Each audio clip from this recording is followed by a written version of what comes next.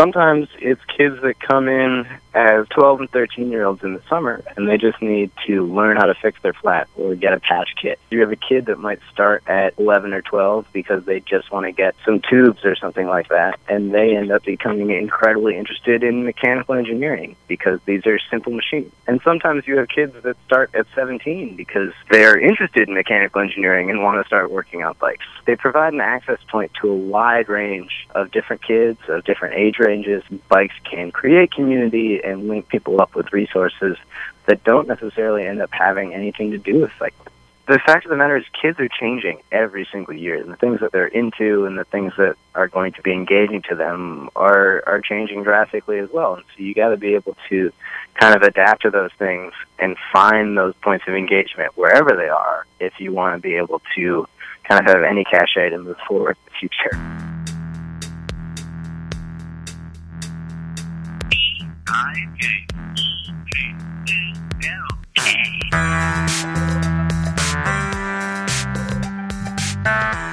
This is DJ Fish. He's with Blackstone Bicycle Works. We are a nonprofit that is operated and funded by Experimental Station, a larger nonprofit that operates out of the Woodlawn neighborhood in Chicago's South Side, and they do a variety of different projects.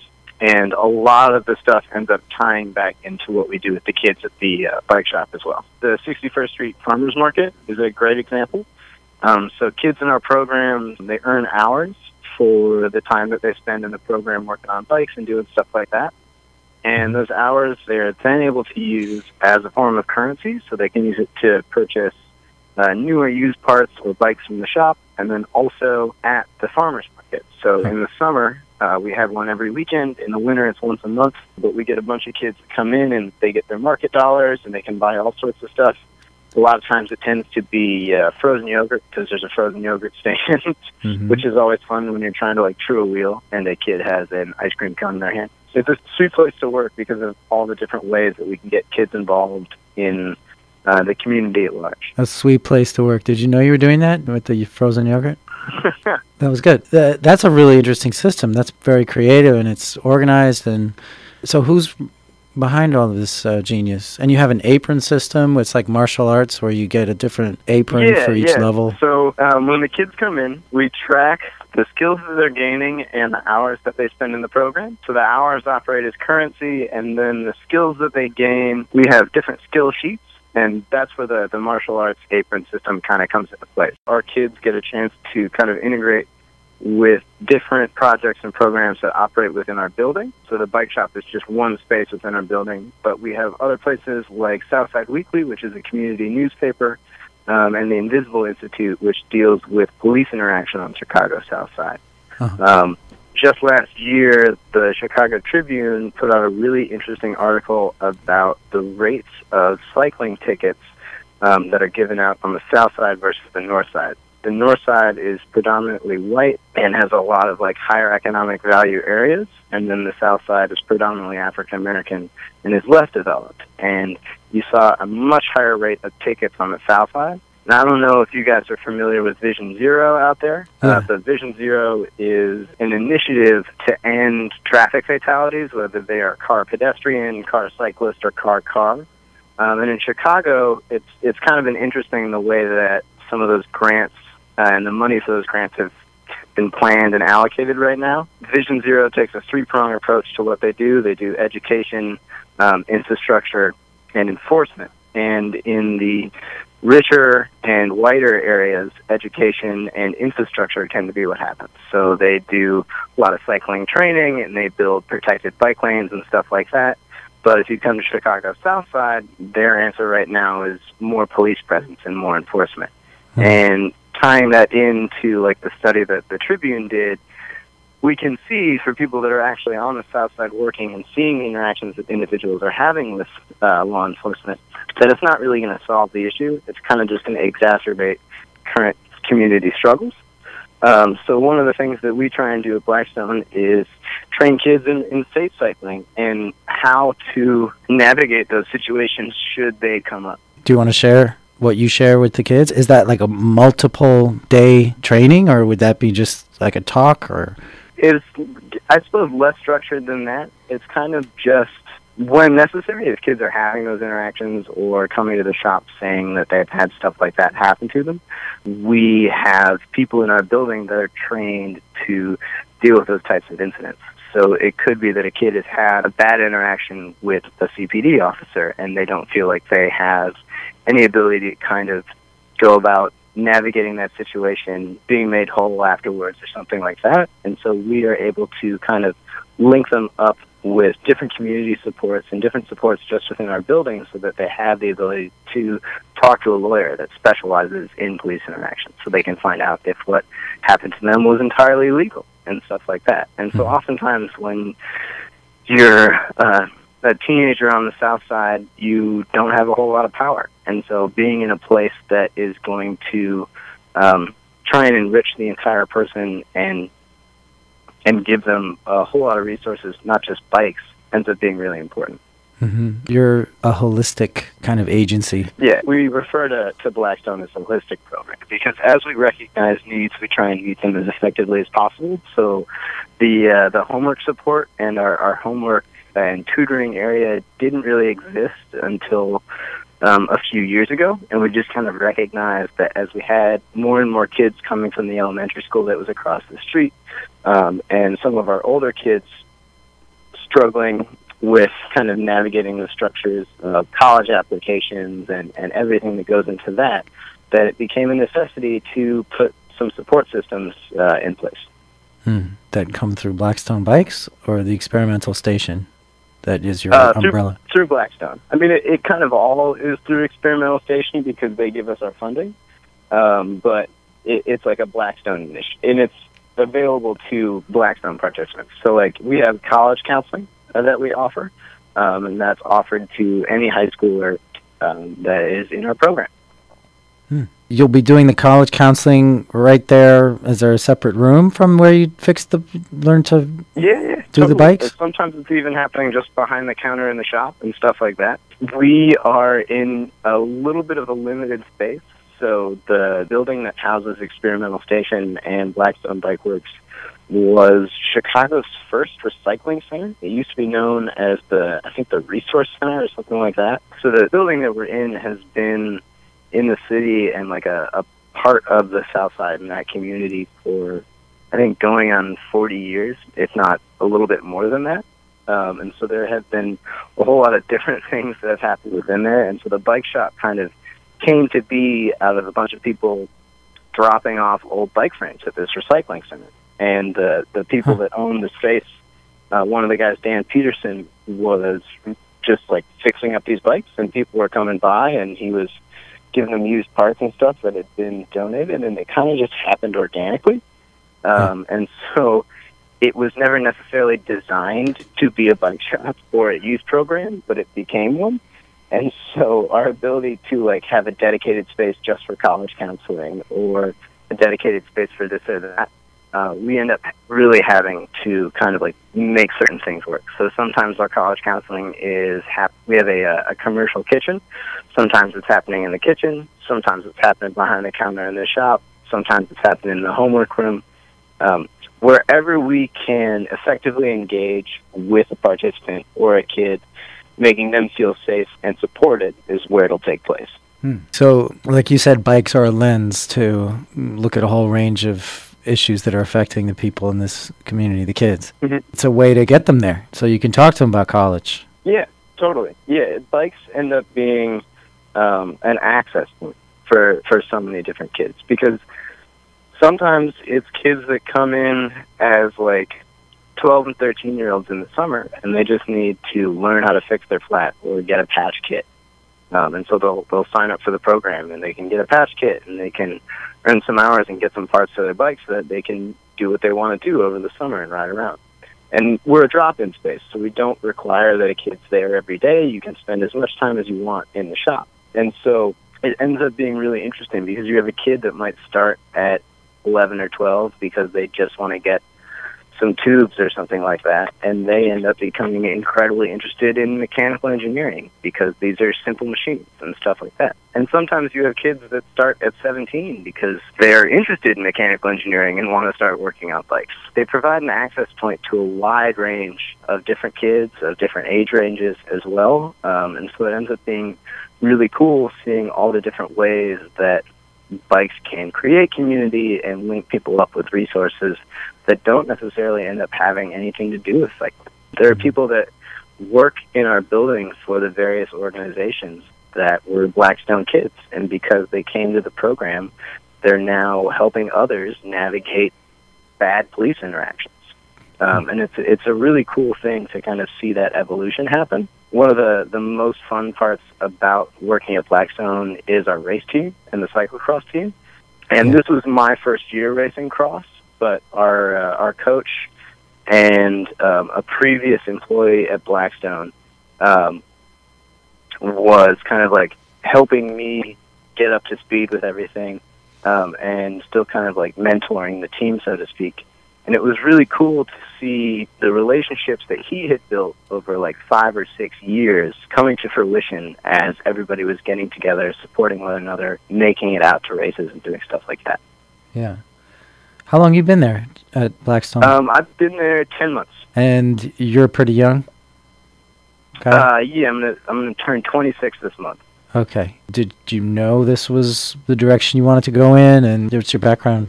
Well, I had a background working on bikes and a background working with kids, and pretty much just I would get tired of working only with kids. It would be like, I just want to ride my bike. And then I'd be a substitute for a while, so I did that in the school year, and then for a while I taught sex ed and health education. And I wanted to be able to work with a group of the same kids consistently, because I'd go into different classrooms and you would think that you were probably having an effect or making an impact, but you really didn't get a chance to stick around and see it happen.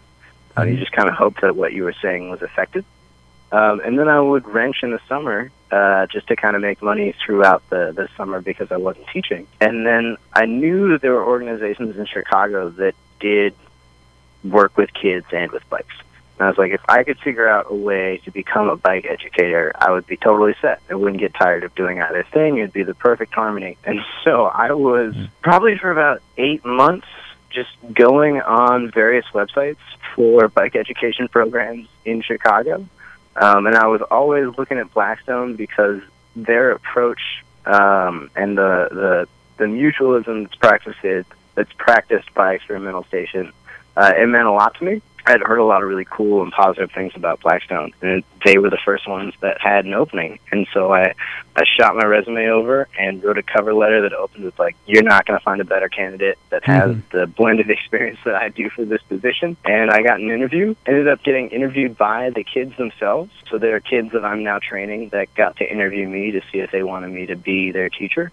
Which I thought was a really cool way to practice it, and a good way for us to give them exposure to other business skills, which is another element of our program. Yeah, it's amazing. Did you find that it's different to teach kids? Well, I'm assuming that I know the answer. In an academic setting versus what you would call without a doubt. Yeah. What is that difference? There are positive and negatives to both. In an academic setting, you kind of have a captive audience. There are set standards that have been in place as kids go through the education system.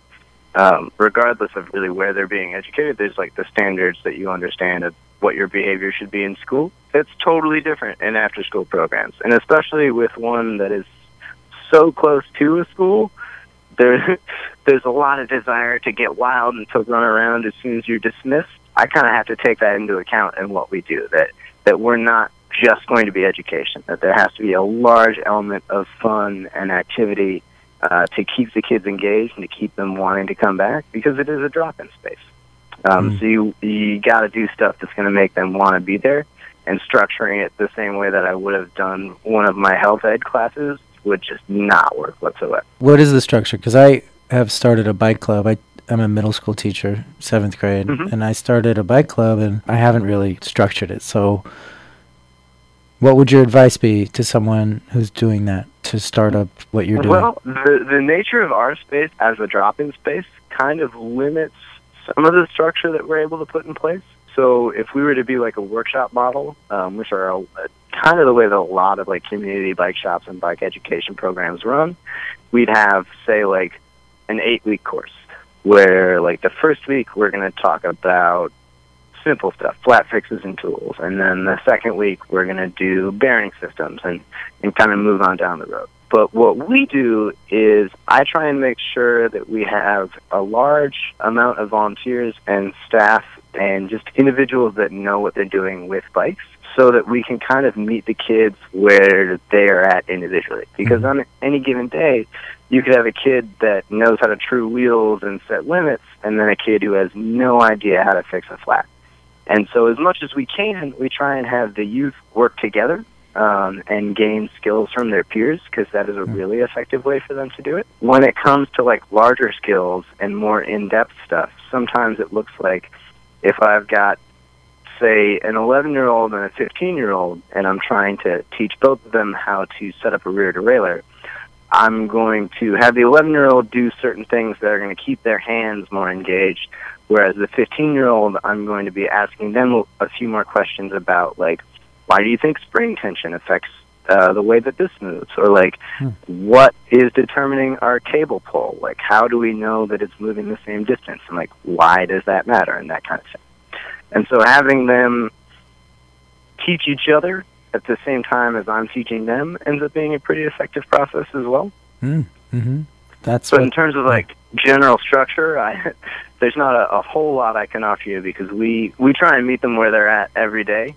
And in my experience, on the days where I try and institute more structure and have super rigid plans at, like, 4:30 we're doing this, and at 5:15 then everybody's going to transition to this, inevitably be the days where 2 kids show up crying at the very beginning, and I'm, like, navigating behavioral problems for the whole day and stuff like that.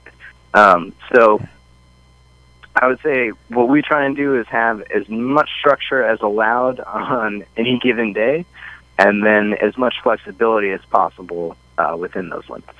Mm-hmm. What have you seen in your 10 months? Any of the kids been there the whole time? Have you seen a lot of progress? Yeah, I've seen some pretty incredible things, actually. Probably some of the best victories are seeing kids that kind of come in super timid and don't necessarily know their way. I mean, anybody that's stepped into a bike shop, especially one that isn't like a super high-end retail store that's going to be super customer-focused, that's going to be more like of a service-based shop, it can be a little intimidating. And especially as, like, an 11-year-old or something like that. Our programs open up to 8-year-olds. So we get kids who come in all wide-eyed and barely open their mouths for the first 2 weeks. Some of the best times are when you find the ability to connect with a kid on that one-on-one basis, or find that thing that is really going to get them engaged and invigorated about working on bikes. So some of the most fun stuff I've been able to do, I was struggling to get a group of kids to correctly put brake pads back on V-brakes with their washers in the right order and having everything done correctly so that we could adjust and toe in our pads. And so I decided we were going to have a competition where we all had to assemble them blindfolded. Huh. And so every kid that had been struggling with this, as soon as they realized that they could win a T-shirt and that it was going to be a challenge, memorized so quickly, memorized the order of their washers, that we had convex and concave washers, where everything was going to go. And I was doing it with them. I wound up getting beaten by an 11-year-old. That's great. He put it together in like 45 seconds. Oh, my God. I was just like, dude, that's insane. And now he just nails it every time. Wow. So, what's he going to... Stuff like that is super fun. Well, what's he going to do when he gets to be 26? Yeah, exactly. And that's one of the other great things. Like, just last week I found out from one of our cyclocross coaches that another participant of ours got a job at Johnny Sprockets. And Johnny Sprockets is one of the more high-end stores in the city of Chicago, and it's a great shop. It's just so awesome to hear that kind of stuff, because having our kids in a variety of stores around the city, in a variety of neighborhoods around the city, really just does more outreach than we could ever do on our own, and more advertising than we could ever do on our own. Because to have someone in those shops building relationships with other cyclists, and for them to be like, where did you learn all this stuff? You're like, oh yeah, it was at this community shop, Blackstone Bike Works. That's where I'm from. That's who helped me get to this point and become this individual. Mm-hmm. It's really awesome. And we've got kids over at Johnny Sprockets. We have had internships and externships at shops all over the city. Heritage Bikes has helped us out a great deal. Comrade Cycles has been amazing. We've had some kids really excel over there. And then Cozy's as well has done some fantastic things for our kids.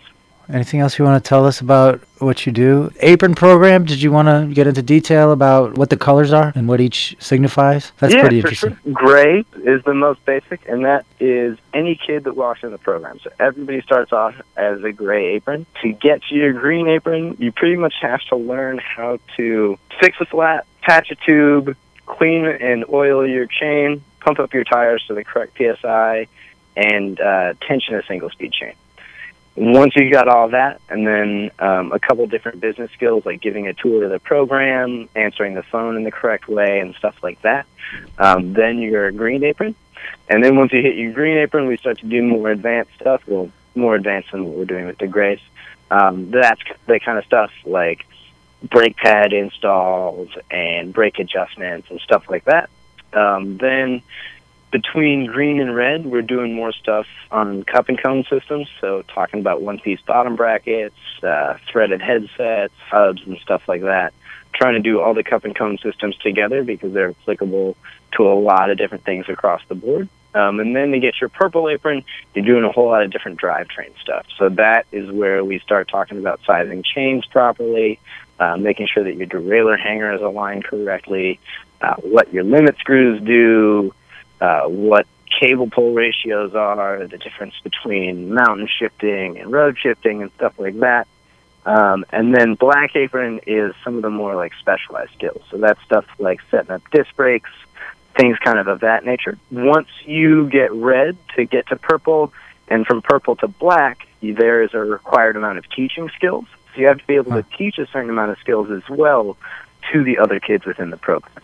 And that ends up going about kind of like demonstrating a whole lot of mastery of the skill as well. So if you're able to teach the kids in the program as well, you've really kind of nailed it. Huh. That's amazing. So how many colors was that in all? 5? 5. So gray, green, red, purple, and black. And then what do they do? They're teaching. Do they get paid? Yeah, then they get paid. Yeah, then they build bikes and make money. And hopefully, once they get their black apron, then they're either building bikes and making money through our shop, or most of our black aprons are the kids that become eligible for the internships and externships. So we, as a shop, keep on 2 senior interns for the entire year, and those are kids in high school, generally between like 16 and 18. And then we have junior interns as well.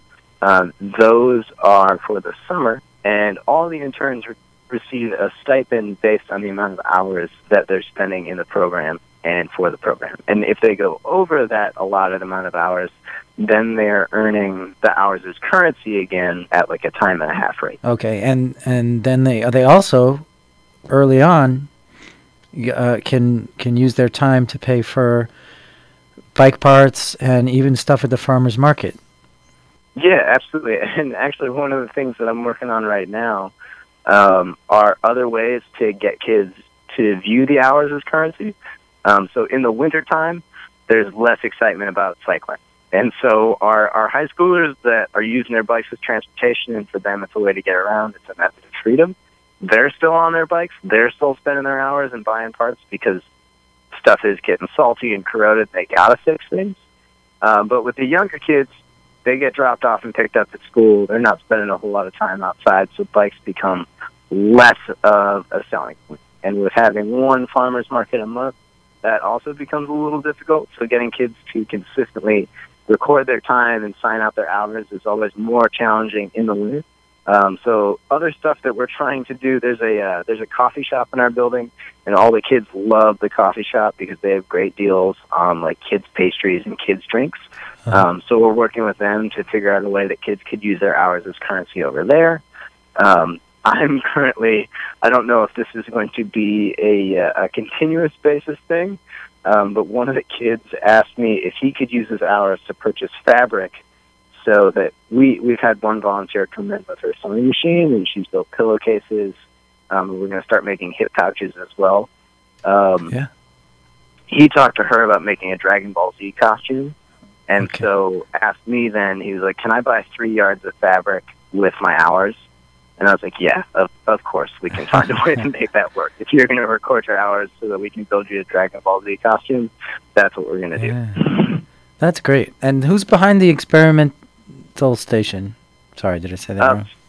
So Experimental Station was founded by Connie Spreen and Dan Peterman, and Connie is still our executive director. It's okay. It sounds amazing. And so you also do bike safety, not just fixing, but and maintaining, but riding, right? Yeah.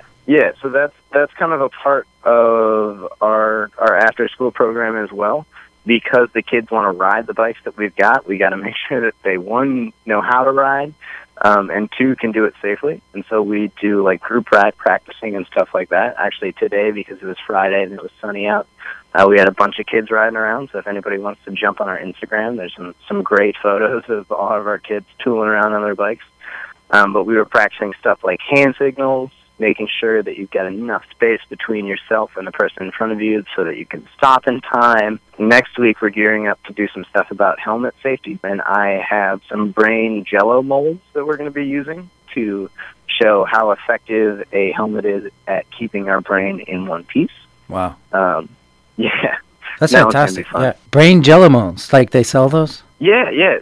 They're normally made for Halloween, and like people will make like green jello brains that people use at like haunted houses and stuff. But I was like, if that's an anatomically sized brain, I can fit it in a helmet and use it as a cannonball. So we'll see. I suppose I should probably test this myself before I start dropping them with helmets, because if the jello gets just as messed up with the helmets, it's not going to be a great indicator for me. So you're going to have a control jello.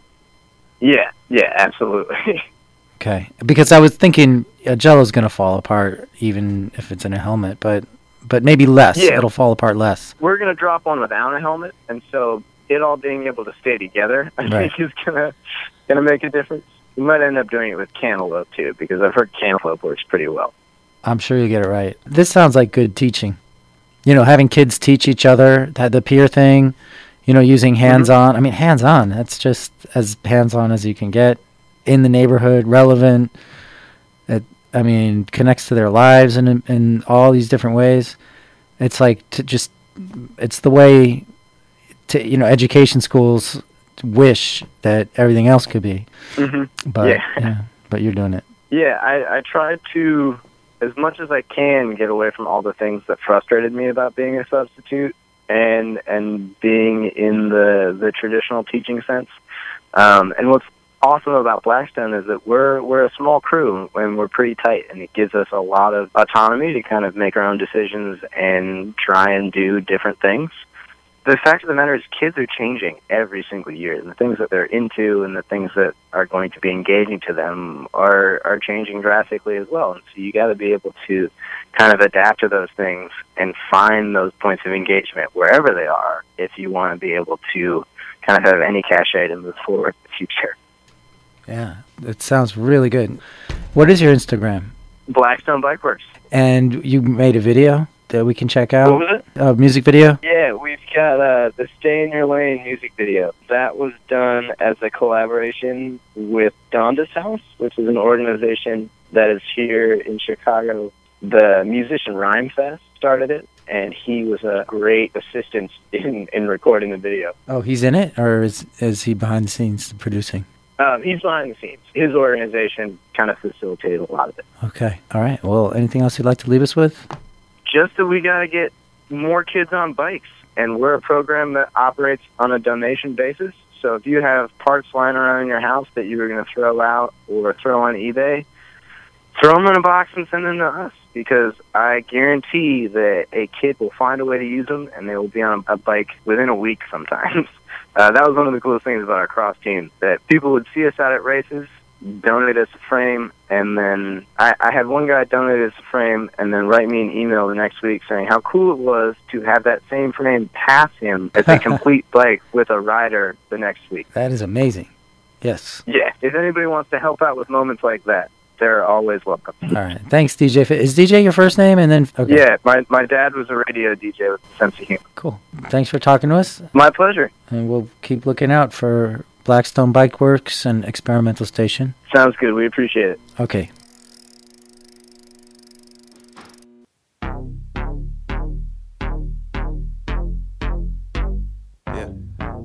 Listen up, because we talking about your safety. These some rules for your B-I-K-E. Wear a helmet when you biking on the regular. Snapchat later, homie, get up off that cellular. Intersections where I'm yielding for the traffic. Looking both ways just to prevent me from crashing. Stay alert and try to turn it to a habit. These some bike tricks when you work your bike magic. In my lane, I ride the same as the vehicles. Why is that? Cause I'm trying to be predictable. Right close so I can always stay visible. Looking left and right will keep the cars in your visual. Stay in your lane, stay in your lane. When you ride, you need to stay in your lane. Yeah. Stay in your lane, stay in your lane. When you ride, you need to stay in your lane.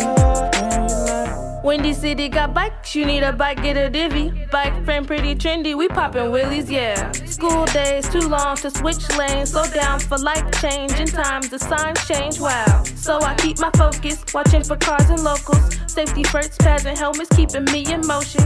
Minds will keep them open, knowing anything can happen when your bike is coasting. Watch out, look how we rollin'. Stay in your lane, stay in your lane. When you ride, you need to stay in your lane. Yeah. Stay in your lane, stay in your lane. When you ride, you need to stay in your lane. I'll ride, I will ride till no one can get me. The wind's by my side, fast as my feet can get me. I'll ride, I will ride till no one can get me. The wind's by my side, fast as my feet can get me. Don't ride your bike on the phone. Make that call later, wait until you get home. Better see you when them street lights come on. When you ride at night, trying to make it home. Another thing, please, strap your helmet up. Hope you slowing up, make sure the lights flash. When you leave the house, I just gotta ask, it's safety first, hope you riding on the right path. Stay in your lane, stay in your lane. When you ride, you need to stay in your lane. Yeah. Stay in your lane, stay in your lane. When you ride, you need to stay in your lane. I'll ride, I will ride till no one can get me. The wind's by my side, fast as my feet can get me. I'll ride, I will ride till no one can get me. Thanks for listening to this episode of Bike Talk.